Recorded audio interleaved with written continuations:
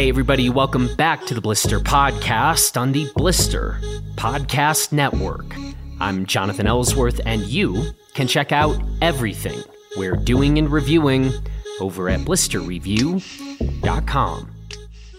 Today, we've got JT Holmes on the podcast, and in addition to being a skier and base jumper and ski base jumper and off-road racer and stuntman and stunt coordinator and speed rider, well, in addition to all that, JT has just joined the team at Peak Skis, along with Bodie Miller and Andy Worth and Chris Davenport and Michelle Parker. And so I talked to JT yesterday evening to get the backstory on joining the Peak Skis team. And then we get into a very wide-ranging conversation about speed riding and being a stunt coordinator and filming and ski films today and media coverage of skiing. And so, yeah, as I said, this one goes broad and even includes a discussion about gear that I don't think we've ever had in any Blister Podcast conversation before. This episode of the Blister Podcast is presented by our Blister Plus Spot membership. And with this membership, you will have access to all of the content and reviews we publish at Blister, including our flash reviews of several Peak skis that we're going to be dropping very soon. And you also get accident coverage, good for up to $25,000 per injury or incident. And so whether you have no insurance at the moment or you do have insurance but a really high deductible, this is definitely something that you ought to check out, because we know there are millions of people around the world that could benefit from this coverage. So there's a good chance that you are one of those people. So I'll include a link in the show notes of this episode for our Blister Plus Spot membership, and that will show you all of the details and get you the information you need to know about all the benefits that you will receive. So check it out and sign up, and please get yourself covered before you go sustain one of those injuries that none of us want to think about, but that happens all too often. And with that, let's get to my conversation with JT Holmes. Here we go. Well, JT, how are you today, and where are you today?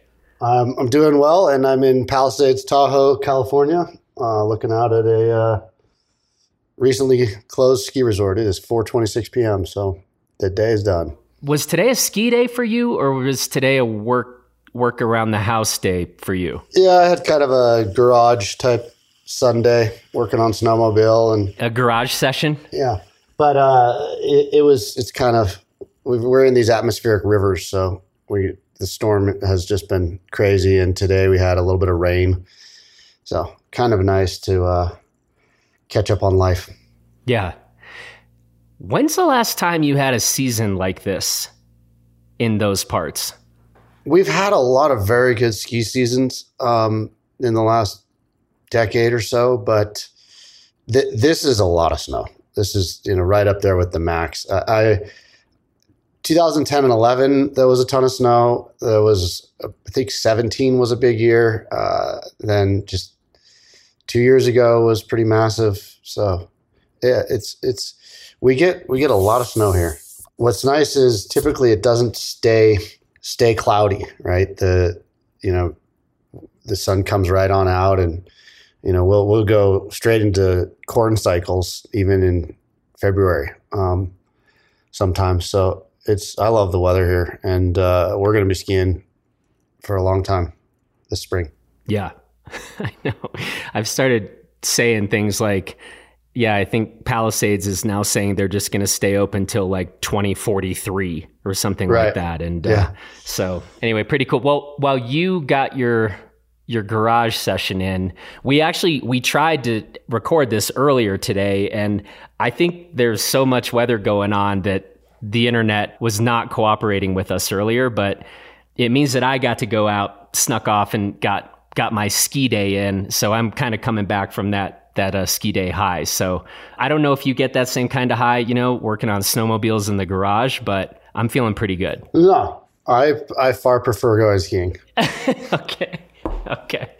Well, hey man, some pretty big news recently came out that you were going to be joining Peak Skis. Well, what I thought was, first of all, it's weird that you and I have not connected yet, but I figured this would be a great occasion to both talk a bit about what was going on and what led you to team up with Peak, and then we'd have a whole host of other things to talk about. But why don't we start with Peak? Tell me a bit of the backstory and when this started to be a potential jump. Well, it started with a phone call from Andy Worth, and he just called and said, "Hey, what's it going to take to get you involved? We'd love to have you over here at Peak." And I suppose I had learned first about the company at a barbecue with Bodie and Andy in California, but I did not. We didn't talk biz as far as any sort of involvement of me. But so Andy's timing was good. My contract with Head was up, and we worked out a role, and we are both really excited about it to be partnered again. Of course, I worked with Andy over at what was then known as Squaw Valley, and he got a lot done. Merged two ski resorts, set the foundation for the base-to-base gondola, and yeah, we had some fun. We had some fun here when he was here. And so what was it, other than you guys knew each other well, but what do you think it was where Andy hit you up with this project? What did he see that you would be bringing to the Peak squad? Anything in particular? Did he say as much, or did he just say, "Hey man, I want you in on this"? I think that'd be a good question for Andy. But I know that, a startup like this, a small brand, it's going to be an adventure, and you need to select your team well. And I think that Andy, he trusts me. I think he finds me to be reliable, and that I can represent a brand in any number of environments and circumstances, and do it, with class and do it well. I know that he considers me a hard worker, and I was flattered that that he chose to bring me in at the really at the ground level. The company is soon celebrating their 1-year anniversary, I believe on April 4th. So it's pretty exciting to be starting at the grassroots level. When did you first meet Bodie?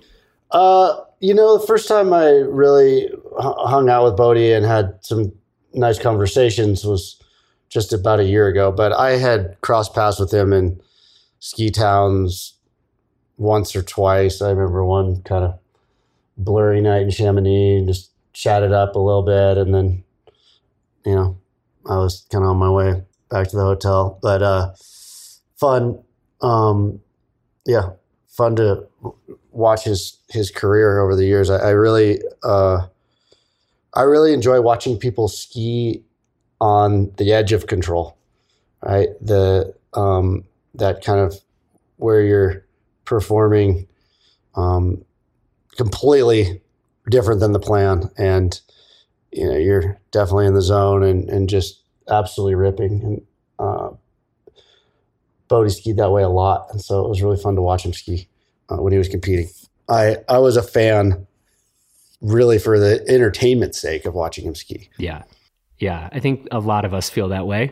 Well, let me ask you about a couple of the other key players on the Peak team. Chris Davenport. How long have you known Chris for? So I met Chris when I was 17 years old.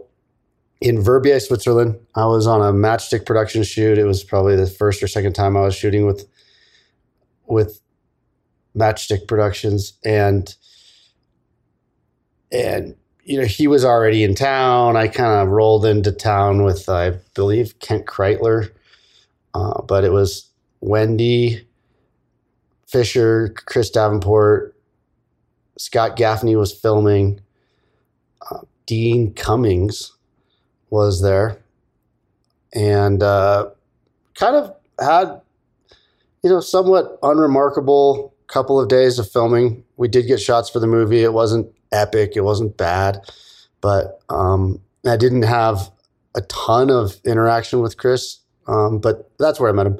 And, over the years we competed, and I don't think I ever did I didn't do a ton of filming with Chris, but, known him for ages. By the way, so you and I talked this morning, and then we were like, let's circle back, see if our internet situation gets better this evening. But so I peel off, go to the mountain, and then we were talking about Wendy Fisher this morning, and then I bump into her on the head wall in Crested Butte in sort of typical fashion. So I was, able to say, JT says hello. She said, yeah, let him know I said hi. So nice to just keep all the connections going in this little world. Yeah. Absolutely. She just rips. Yes. She's so damn good at skiing. It's great. And I see her every year. She comes out for the Shane McConkey event at the end of March. Yeah. Yeah. So that's always fun. One more person to ask you about, Michelle Parker. Recently joined the Peak Squad. How far back do you go with Michelle? Michelle and I go pretty far back, and we're really close friends too. I say she's one of my dear friends. We're not, on each other's daily routine of skiing together, hiking together, and traveling together. But she's great, and she is a highly effective little Black Panther. She just gets stuff done, climbs mountains, gets the shots, does all the foundation stuff. She's a busy bee, and her nickname is Black Panther, and I don't really know why or how. Okay, I might need to get Michelle back on to ask her. We got one big question for you, Michelle, because I don't know the answer to that either. So here's another big question I had. I mean, you have been involved in so many different, first of all, facets of the ski industry, but then also stuff well beyond the ski industry.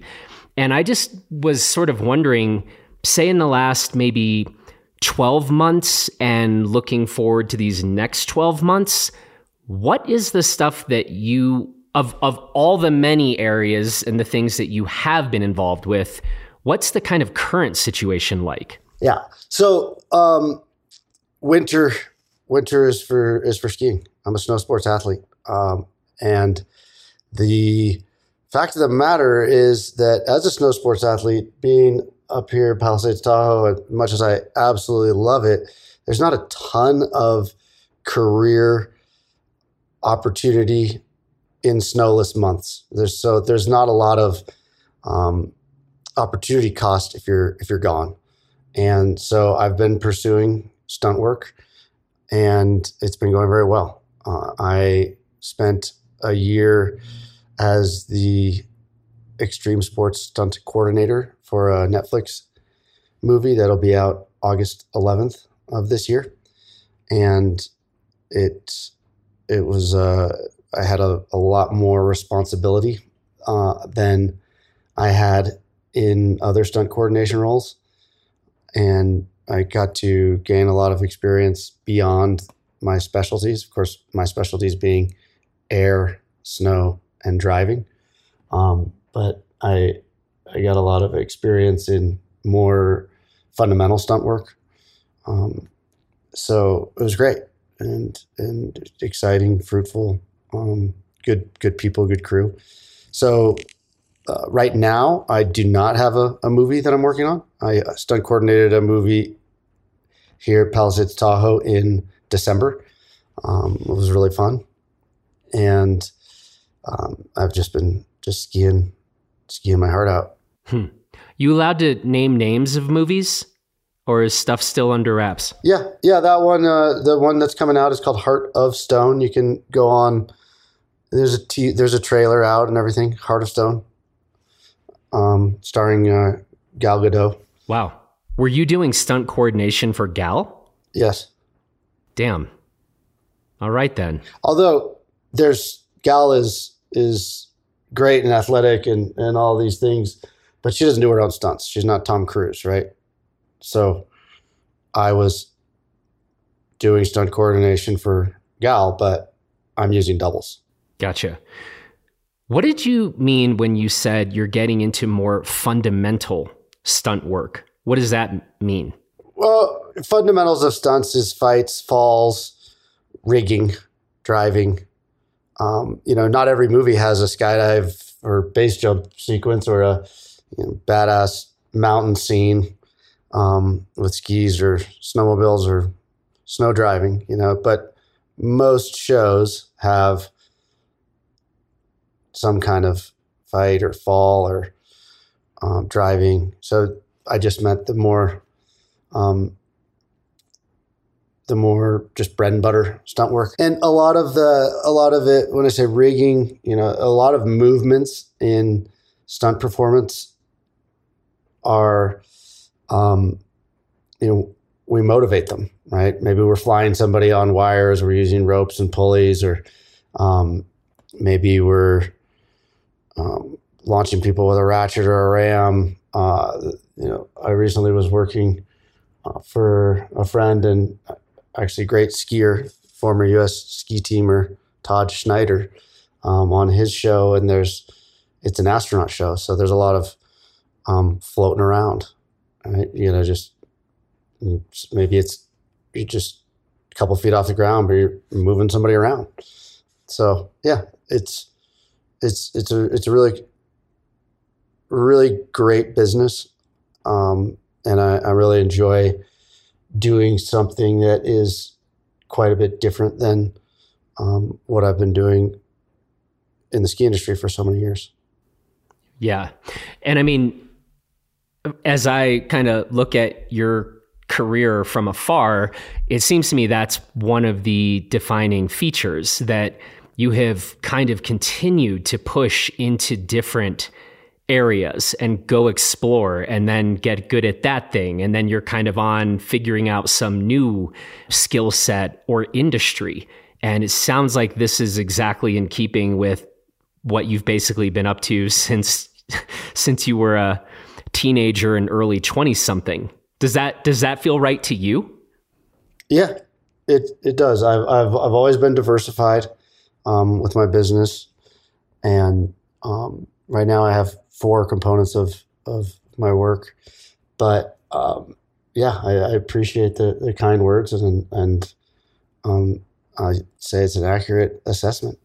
I think that I'll add that I think that I've had always a healthy lack of confidence that you're going to be able to live the dream forever, right? Being this sponsored, hey, look at me, badass professional sponsored athlete is not something that you can do forever. And so I have always been committed to not just thinking about what you're going to do next, but actually developing it in the off season or at the same time as everything else. Yep. Yeah. That's a lesson that we end up kind of talking quite a bit about, is just for young athletes coming up, keep looking at expanding the skill sets and things you can bring to the table, because I feel like we are seeing just phenomenal athletes in skiing and snowboarding and mountain biking, et cetera, but also developing skill sets in the way you have, whether it's to go work in different capacities with a company. That's how you sort of build lasting value. It seems like. Yeah. And it's how you achieve staying power. Most people have a preconceived notion that a professional skier or a professional sponsored athlete is just performing, and then all the rest just kind of falls from the sky, right? It all just happens.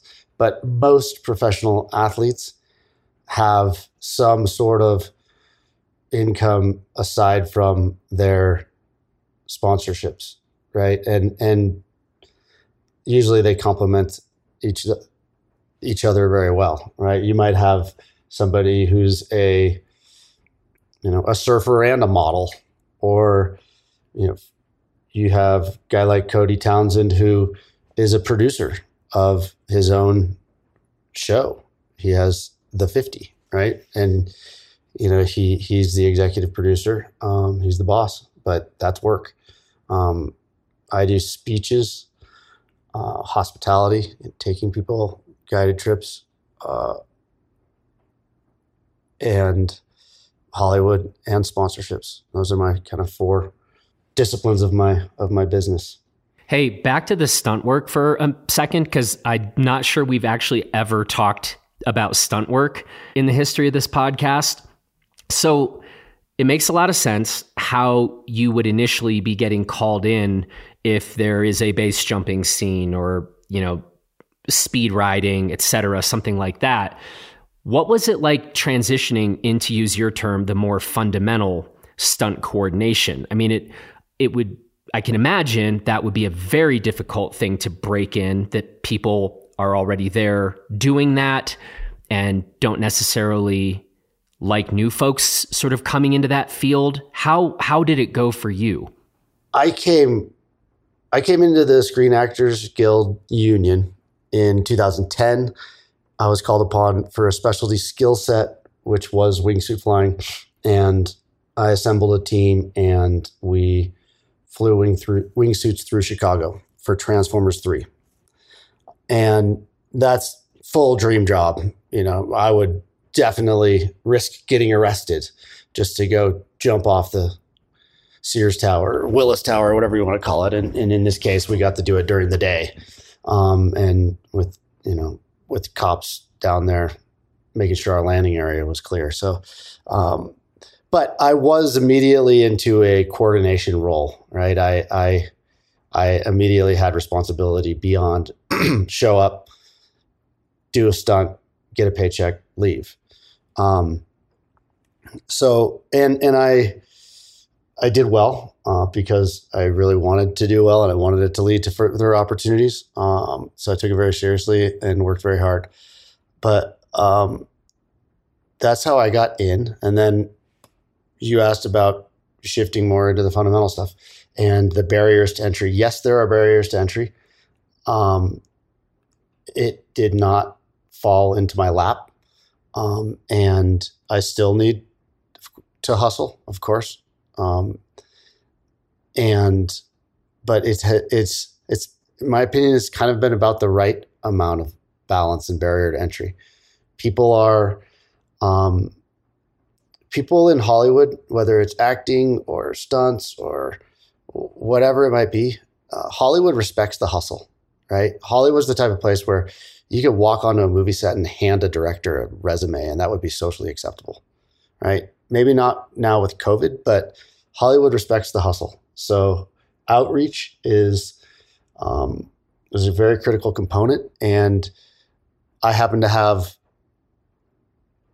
25 years of outreach, because when I was at Squaw Valley Academy, my high school, I had already decided at 14 years old I wanted to be a professional skier, and I started putting stamps on envelopes and sending my photo and my meager competition results out to companies like Scott USA and K2, and I even sent a letter to Matchstick Productions asking if I could film. Stamp on an envelope to Matchstick, right? Addressed to Steve Winter, and so, yeah, you have to hustle, and I have found that when I apply myself to that world, that I see that it works. I have to imagine that you get asked quite a bit by young skiers coming up, where there's so many talented skiers in the Tahoe area.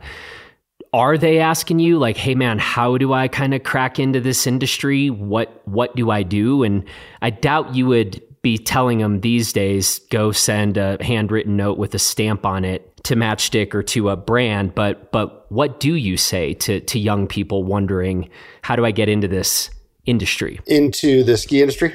Yeah. Yeah. I give, it's not a stamp and an envelope, but it's send an email and follow it up with a phone call. You have to work it. You have to try, the sponsorships and opportunities in the ski industry. They don't just fall out of the tree, right? You have to initiate all these conversations. You have to maintain relationships, and you have to perform. And I've seen over the years a lot of people who are really amazing skiers. Sometimes they get a chip on their shoulder because they think they're not getting theirs. They're not getting what they deserve in the forms of recognition and compensation. And in a lot of cases, I think that they might just not even be asking, right? How do you get a really high-paying contract? Well, did you ask for it? It's kind of a normal thing in life. If you want something, and somebody else has it or has the ability to provide it, you need to ask. So anyway, I think that in some cases the outreach phase is neglected. I don't prefer doing it. It's not the fun part. But it's important. So you have been involved with film. My God, man, not to make you sound old now, but it's been quite a long time. I'm just curious how plugged in you are these days to ski films coming out. I know so much is happening in terms of, independent edits coming out. How much are you able to, or how much do you try to kind of stay up on what's happening, with younger skiers these days? Well, I watch skiing. I watch competition skiing and the Freeride World Tour, or ski racing. I enjoy watching it.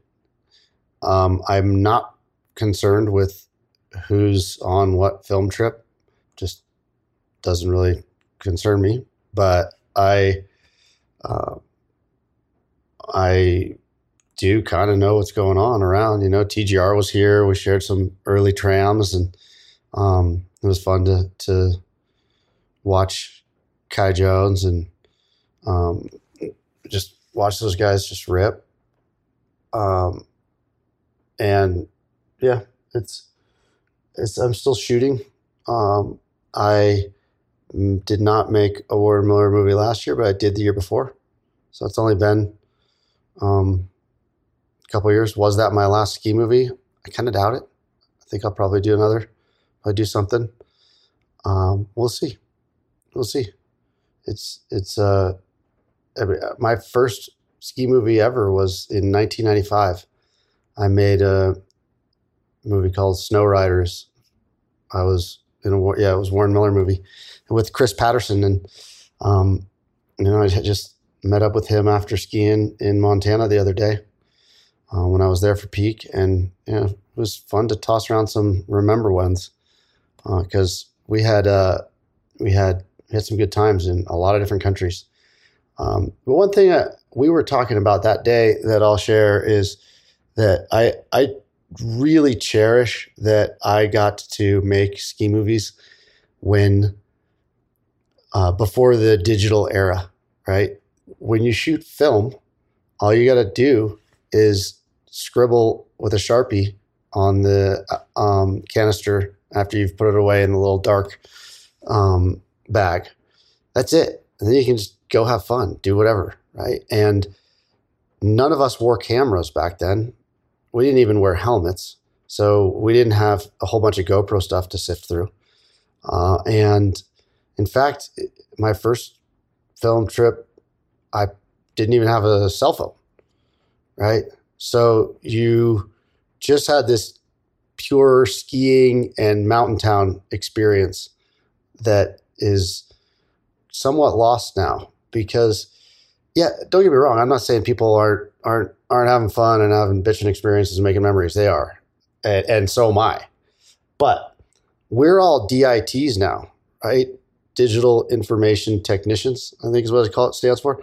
You get done skiing with all your GoPros, you got to log all that footage. You got to back it up, probably throw a little bit of editing in there, self-promote. So everybody's got all these roles. And it was pretty cool to just get one dose of ski action on screen every year, right? It was the fall was when the movie came out. That's when all the new content was seen. You had to wait. You didn't get to scroll through social media feeds and see what, super badass trick somebody did yesterday, right? And you watch that DVD or the VHS tape over and over and over. So it was totally different, and they both have their advantages and whatnot. But it was pretty cool to just have the experience be as pure and simple as just go out there and rip. That's it. That's all you got to do. You don't have to think about anything else. You don't have to self-promote or, you're not editing. It's just go rip and have fun. So there's a couple things in that statement comparing the kind of pre-digital revolution to where we are now. And I think one of the things I hear you saying is it feels like maybe now you just have to be on more. Is that part of it? Or like it kind of doesn't stop, right? If you're really going to be right on the front lines, it sort of feels like it doesn't stop. Is that I want to make sure I'm not missing the heart of your point. Yeah, it's fairly accurate. And I'm not trying to be a curmudgeon, because there's also just wonderful advantages to all this stuff, right? It used to be, a roll of film going through a camera was expensive, right? Yes. It was $150 just to roll however many minutes of film, right? And so that guy's got to get paid, not to mention he's got to pay rent or mortgage or whatever. So it was kind of a big deal to go and film skiing for a day.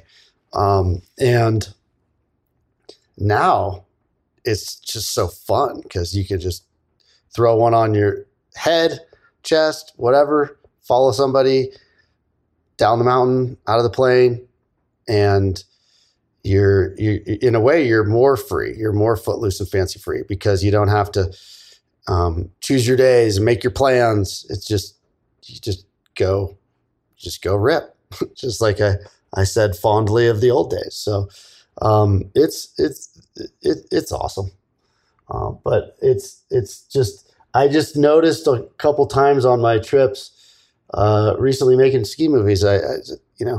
We all had so much work to do, all this backing up of footage, and we owe this sponsor an edit real quick. And sometimes I'd say, okay, guys, we're all going to the table. Bring your laptops. We're all hanging out. I'm not going to isolate and go down our rabbit holes of computering. Well, perhaps there is a middle ground that sort of delivers the best of both scenarios. And I'm not at all sure that many folks are operating in that sort of best case middle ground, but maybe we'll figure some things out and continue to move closer to that. Yeah, I think there's plenty of people that are doing it right. Teton was here. They're doing it right. Those guys were having a blast. I think everything's cool. There's nothing unhealthy about making ski movies. It feels like we've seen a bit more mainstreaming of snow sports. We can maybe keep it to snow sports or talk about the broader outdoor industry if you like. But with things popping up on HBO, right? Miniseries there. Do you like our chances for ski films or films that are really showing off high level, let's say big mountain skiing? Do you like our chances of getting more mainstreaming of that? Do you care if that happens? Is that a bad thing if that happens? What are your thoughts on that? On mainstream exposure for snow sports athletes? Good for them. Good for us. It's great. If the world finds it compelling, then I'm all for it. Yeah. All that will do is bring more visibility and potentially support and dollars, and nothing wrong with skiers being on the news. I'm all for that. Yeah, I was on 60 Minutes twice, 2 features, 2009 and 2015, and those were both very beneficial to my career. They both led to very fun and rewarding next steps. It's great. So I applaud all athletes that are able to bust into that non-endemic media exposure. It's it can be of Olympic proportions, the benefit. Do you think that we are in a situation where there might be more interest, more opportunities for this mainstreaming right now, as opposed to, say, 8 to 10 years ago? What does the landscape look like to you? To me, it looks like there's the same amount of chances that you're going to have some incredible mainstream exposure now as 10 years ago. There is a heck of a lot of content being produced right now. There's so many platforms of streaming. Everybody's got a different endeavor. Everybody's got a different athlete project, or seems almost like there's an infinite amount of ways of pushing out quality content. So that can kind of dilute the power in that there's too many sources of it. I'm not saying too many. There are so many sources that I don't think that there's one place that really everybody's watching. With the exception of World Cup racing, and then you got, that's pretty dang mainstream. Cody was just on. He's always on, right? Well, he's, he shows up a lot. Yeah. But he was actually just lamenting a bit. He would like to be seeing better World Cup coverage. And he and I were specifically talking about Mikaela Shiffrin just broke the record, which is just astonishing. But he was kind of lamenting that this hasn't been made an even bigger deal in terms of mainstream coverage. And some things are happening behind the scenes, and I think we're hoping that platform will continue to get elevated when it comes to like World Cup ski racing. But so anyway, I just, in the wake of Cody's kind of minor rant on that. Well, I agree that our coverage is lacking. If you've ever been in Austria or you just you turn on the race, you watch every single run. There's no fluff. There's no, oh yeah, this person's, sister had a bicycle crash once, and, none of this biopic stuff. It's just racer through the gate, racer past the finish line, next up, boom, boom, boom. And it's awesome. It's great. And it's probably happening on 3 channels. Yeah. I mentioned that I had the opportunity. I was just at Schladming with Darren Rolfs, which I highly recommend if you ever have the opportunity to stroll around one of the largest, biggest ski races in Europe with Darren Rolfs. It's a good opportunity. Oh yeah, I'm sure. I've been to the Hahnenkamm with Franz Klammer. Wow. Yeah. So yeah, I get it. Yeah. Yeah. So it'd be cool. It'd be cool to, I think we're talking about the mainstreaming of kind of big mountain ski films. I think all of us would agree with this, to give ski racing a higher profile in the United States, big mountain skiing a higher profile everywhere. These are things, it's all happening on such a high level these days that I don't think we can tell a story about how, ski racing, the racers used to be better than they are today. I think we're as in ripe a situation as ever to continue to show off rather epic athletes and races and big mountain arenas. The coverage of the Freeride World Tour has been phenomenal this year. It's awesome. The way you can just go on the website and scroll to the name that you want, and then it puts you click on the name and it goes straight to the timeline of this, 7-hour video that they somehow stream live and keep up. It's so good. It's exceptional, and I applaud them for it, because it's not an easy thing to live stream from rugged mountains, small towns. Look at how much trouble we had with the internet today, I know. Just trying to have a conversation. But this is so much better because we're having a conversation, right? Yeah. Whereas I was kind of trying to decode and pick up most of it. Now I just feel like I'm sitting here talking to you. Exactly. I wonder if the reason the Freeride World Tour coverage is so good is partially because of their merging with FIS. And everybody got all their panties in a bunch about that. I thought that was really silly. I don't appreciate when people freak out about a problem before it is a problem, right? Let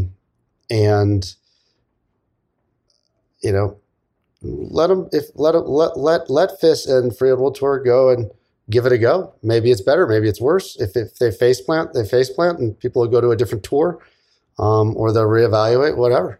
But it was interesting to see all these people getting all talking about the soul of the competition tour is going to go away with FIS. I don't know. Only thing I'm noticing is really good coverage. So, there was a lot of hullabaloo about it. And a lot of people like to talk about Shane, and well, you know what? Shane's not around, so we can't speak for him, right? He's gone. So we can't say what he would have wanted to do. And by the way, he left the organization while he was alive, right? He wasn't organizing competitions. Yes, he founded IFSA. By the way, IFSA had nothing to do with those two, with FIS and Freeride World Tour, right? Those are two European companies that just went and did something together. Good for them. It's been awesome to watch. Fair points. Fair points. I think we need to talk about gear a bit. Sure. And I'm really curious, again, with what we've already said about all the different sports, activities, industries that you have been a part of. I guess my first question is, where have you found yourself most intrigued about the gear, pickiest about the gear, right? Skiing, I think it's fair to say, is the thing you've been doing sort of the longest in your life. And I could then sort of see, I think it is a common thing among really high level accomplished skiers. Their attitude can be a bit, it's like, I can kind of just go make everything work. I'm not sure that's true in your case. If you were like, no, I was always looking to kind of figure out, like tinkering with ski boots or skis. But I also was like, well, maybe you found yourself tinkering more, diving into the weeds and details when it came to, base jumping gear or the driving stuff, which we haven't even talked about. So from a really macro level, where have you found yourself really going deepest down the rabbit holes when it comes to all these different areas and sports that involve a whole lot of gear? Where have you been the kind of most curious? That's a good question. Challenging to answer, but speed riding for sure. I've delved pretty deep into various configurations of risers and sort of technical stuff that helps you actually ski while you're flying a parachute. There was a guy named Antoine Montant, and he made a just mind-blowing segment in Matchstick Productions' 2008 release. I think it was Claim. I'm not sure which movie it was, but it was 2008, and holy smokes. I mean, this guy was ripping huge, steep mountains, slough, and really skiing. You know, he was actually skiing. He was skiing in places that you couldn't otherwise ski. And that was when I was, okay, that I have got to do that. That is just really cool. And I knew Antoine, but that movie came out, and that spring I was in Chamonix, and you know, I thought I'd had a pretty cool day because I did 2 runs. I did the Glacier Rond and the Couloir Cosmique, and both times was traversing back to the mid station. And I mean, I felt pretty good about my day. And there's Antoine doing laps, right? He's on the true north-facing slopes where the snow's super good, and I can see that the snow is spraying off of his skis, and that he's properly skiing. And he had a camera on his head, and he showed me. I was just, wow, that is so cool. And you know, here I am. I just traversed in heat, you know, almost wet avalanche type day. And you know, I'm sucking down some water and a Coca-Cola, and I'm just like trying to hydrate. And these dudes are drinking from flasks and smoking cigarettes. They're not even working at all. They're just going to the top of the Guy de Midi and dropping in and ripping turns, and then flying their parachutes down and running back up to get onto the tram to do another one. You know, lap. So anyway, that was Antoine Montant, and he developed a speed riding wing called the Mutant. And the Mutant is very unpopular. People don't like it at all because it's ground hungry, right? It does not fly far. It does not fly fast. And it's just generally inefficient, but it's stable as can be. You can make mistakes and it just opens up right on heading for you again. And you can have less than perfect style and form. And these are all things that happen when you're actually skiing. And it's just this rock solid, awesome speed riding wing. The company is no longer, and Antoine is no longer. But the kid carrying the torch is Valentin Deluc. And Val is amazing. He's this kid. I met him also on the Guy de Midi in the spring in Chamonix. And you know, here's a kid getting out of class, high school, going up the Guy de Midi, you know, cotton t-shirt underneath a windbreaker and just ripping with a parachute as a teen, right? This guy learned to paraglide when he was 11. He competed in ski racing. He's a certified ski instructor. He's a slopestyle competitor. I mean, this kid can ski, and comes from a family of aviators. So his, just aviation is in their blood, and so he is measurably better than anybody else at speed riding. I mean, and nobody will argue with me with that statement. This kid is good. It's one of these. It's kind of like when I used to spend a lot of time with Shane. It was kind of annoying how friggin' quickly they learn, how badass they perform. You're just like, gosh darn it, you know. But that's Val, and the only problem with Val is he's so damn good that he can fly this super fast, twitchy, highly technical wing in the critical situation, right? In where if you fall, you die type stuff. Whereas I prefer to have that margin there where you got this really stable, docile wing above your head when you're speed riding. And, same thing with launching, right? You launch the parachute at the top of the mountain. Usually it doesn't matter if that doesn't go well, but sometimes you're launching in places where you're going to die if it doesn't inflate properly. You're for sure dead. For instance, top of the Eiger, right? And that's where this old, inefficient, discontinued mutant speed wing that's the money, man. That thing's always going to open for you. We like it most because first its reliability in opening. That's the number one thing. Well, no, it launches very consistently. Here's the thing about parachutes is the more efficient a wing is, the more performance it has, generally the less safe it is, right? So you got your great big Greyhound bus type parachutes. That's what base jumpers use. Big, slow, but they're going to open well, right? And then you have your high speed swoop parachute enthusiasts. And these guys, you see them skimming across the water, and those parachutes open quite poorly, right? It takes a long time for them to open. They're prone to malfunction.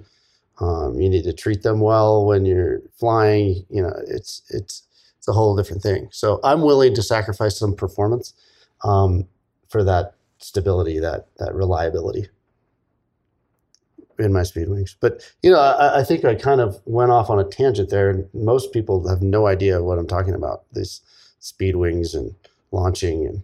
And we got an audience full of skiers that are probably just pressing fast forward right now. No, they're not. One of the things I'm willing to say about our audience is I think, 8 years in or however long we've been doing this particular podcast, it's a very curious lot.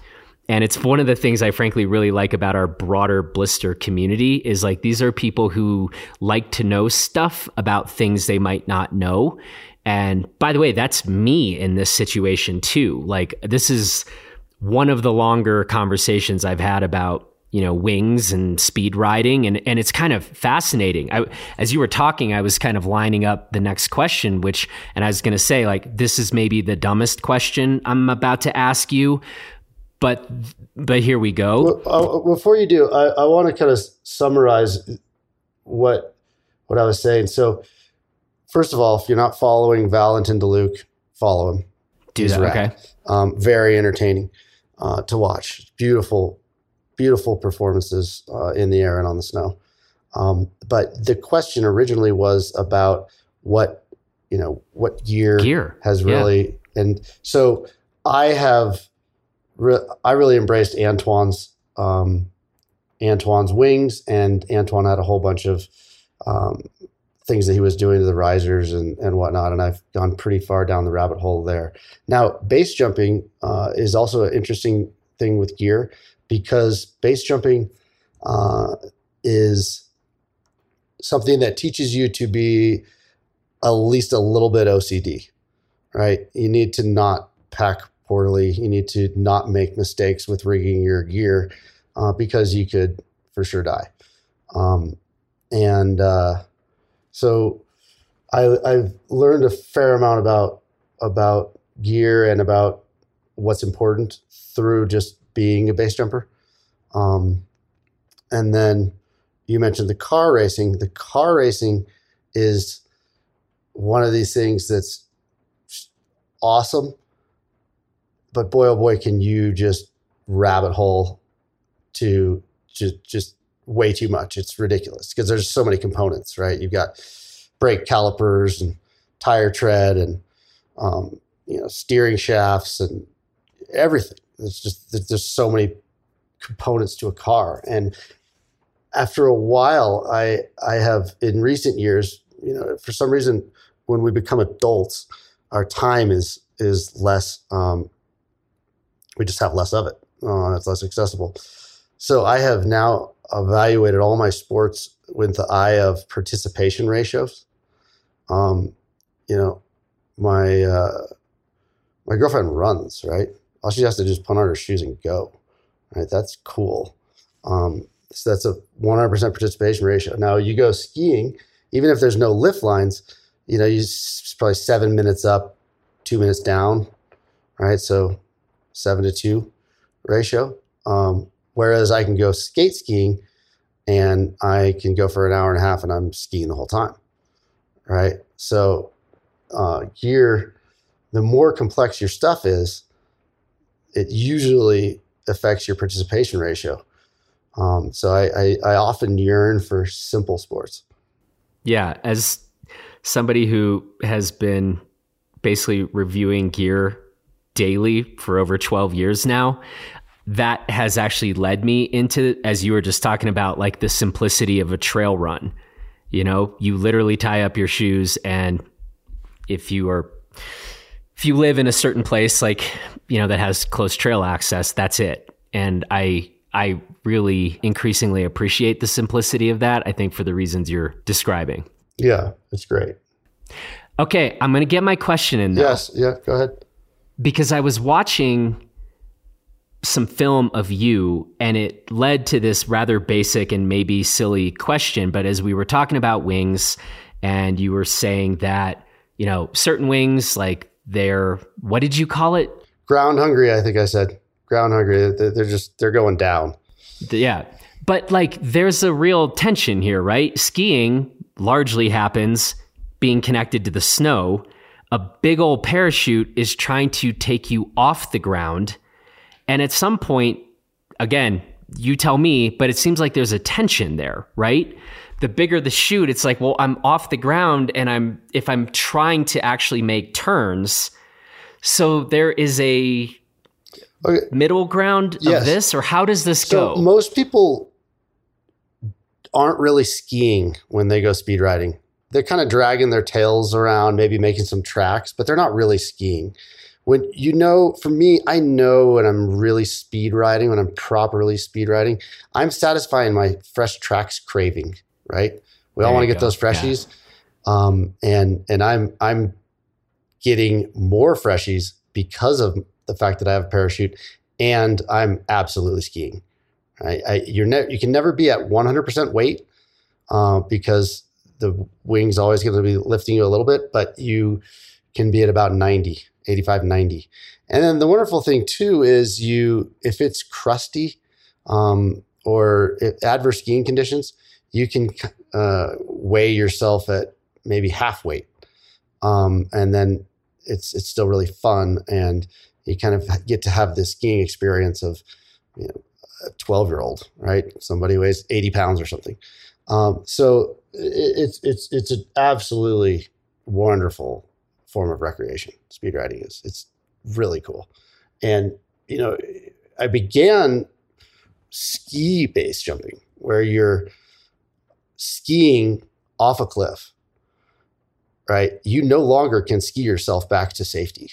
Like you are betting your life on your ability to transition yourself into a different sport and then land safely, right? Not particularly bright.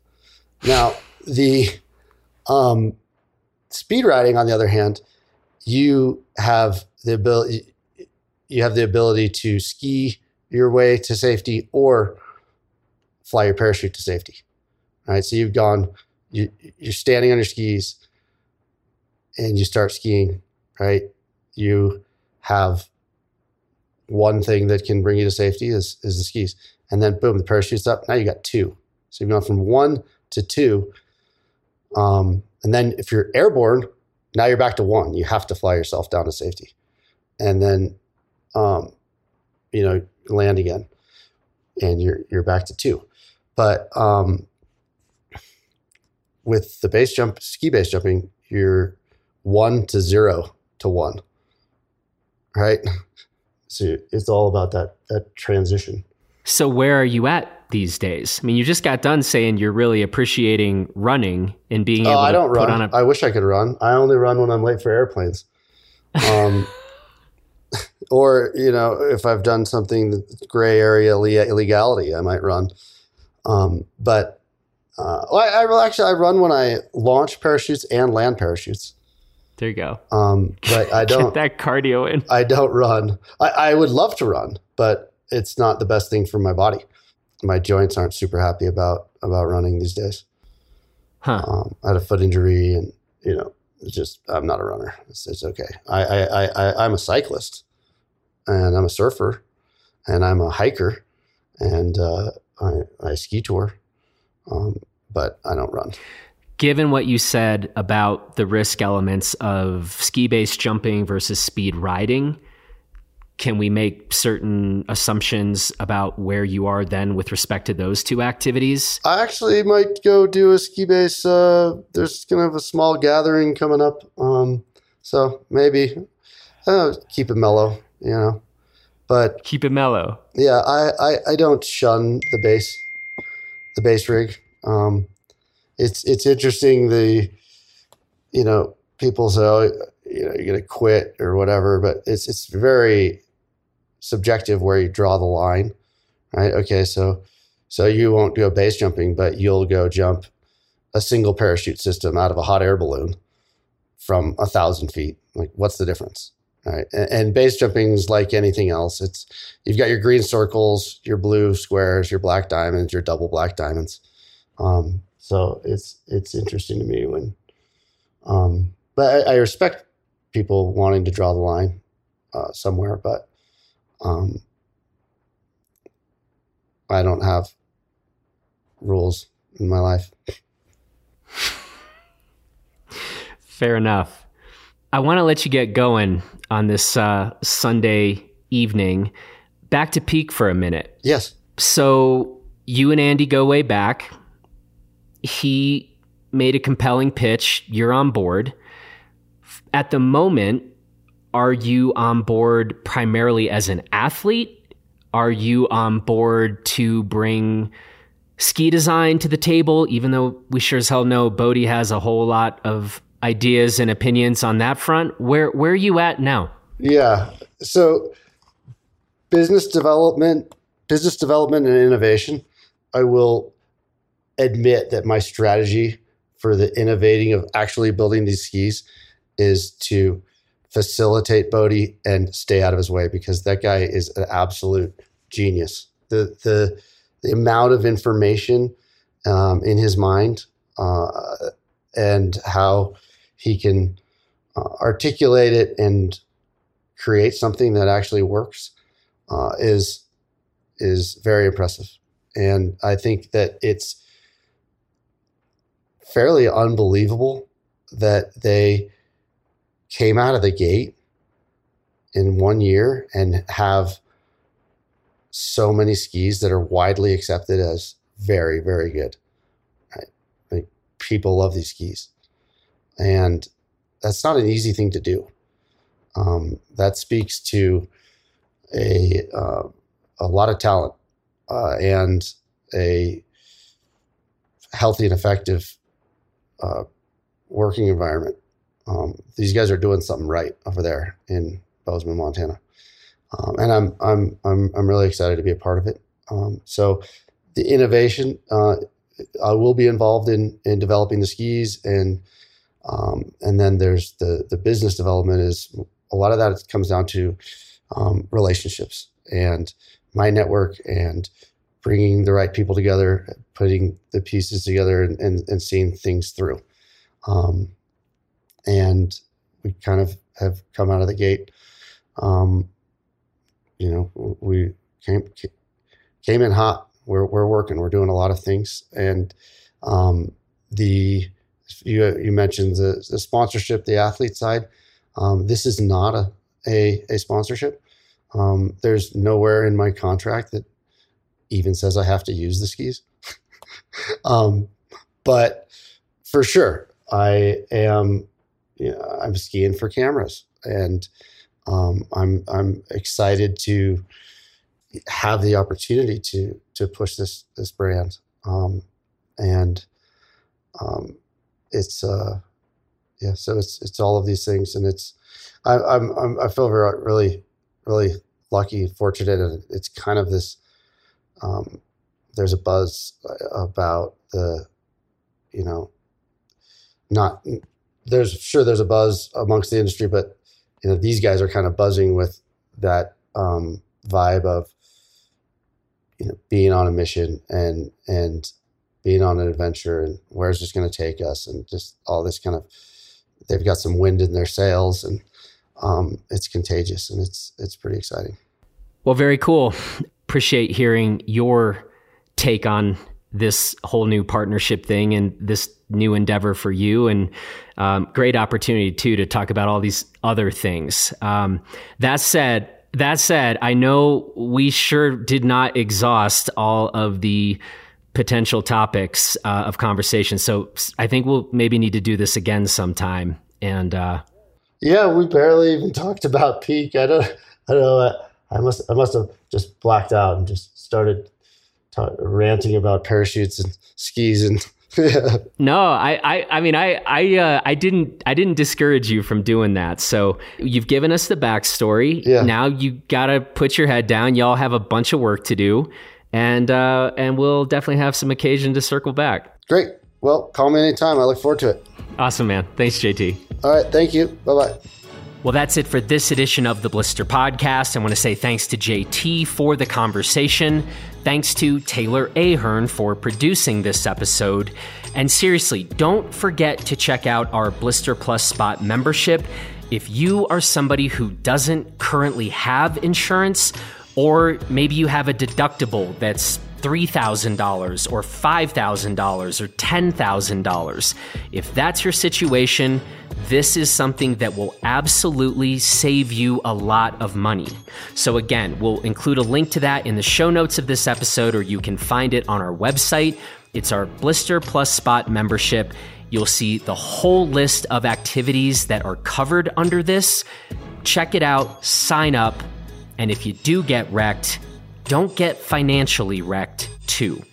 All right, that's all we got for you. Check out all of our other great podcasts that we'll be dropping this week on our other channels, and we will talk to you again real soon.